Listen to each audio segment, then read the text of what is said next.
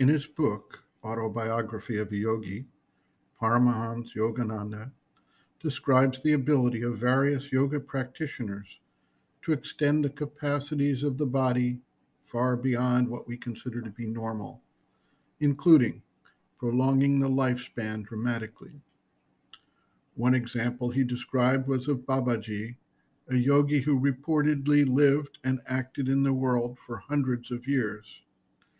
This example was not an isolated case, as other yogis have been reported to extend lifespan or cure disease.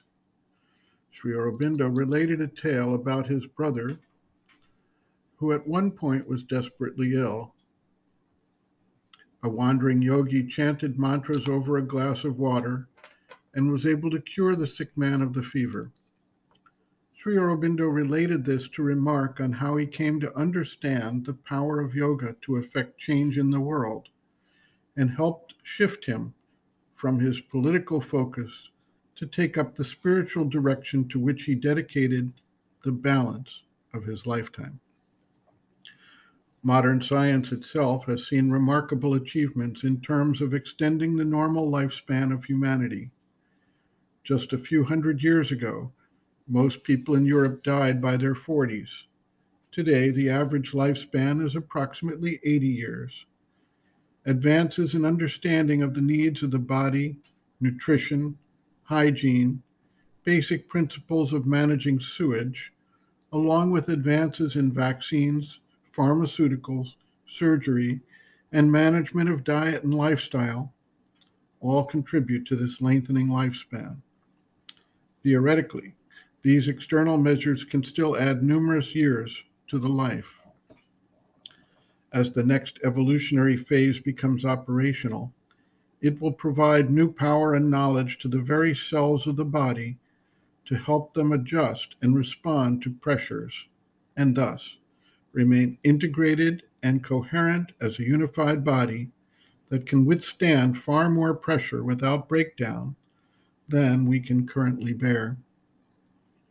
Sri Aurobindo notes, quote, "The change of the consciousness is the necessary thing, and without it there can be no physical siddhi.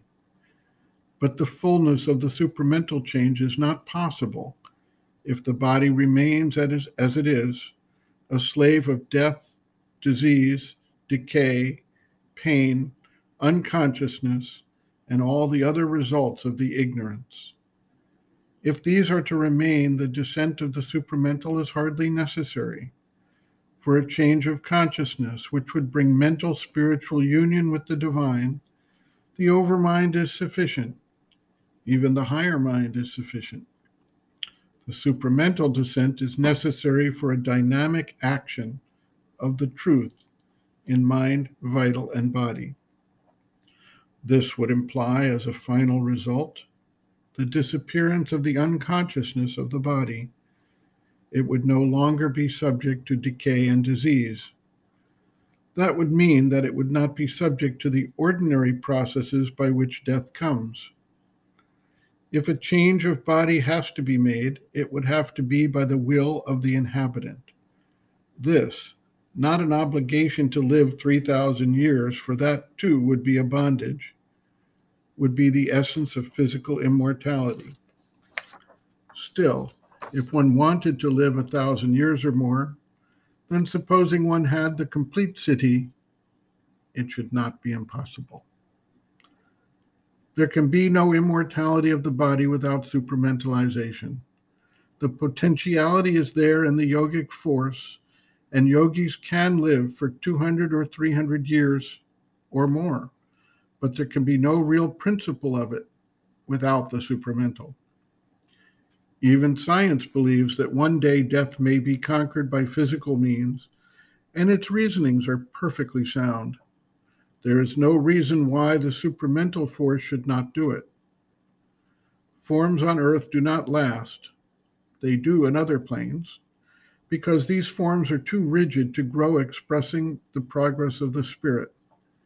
If they become plastic enough to do that, there is no reason why they should not last." End quote. Reference, Sri Aurobindo, Integral Yoga, Sri Aurobindo's Teaching and Method of Practice, Chapter 8, The Triple Transformation, Psychic, Spiritual, and Supramental, the Supramental Transformation, pages 229 to 237.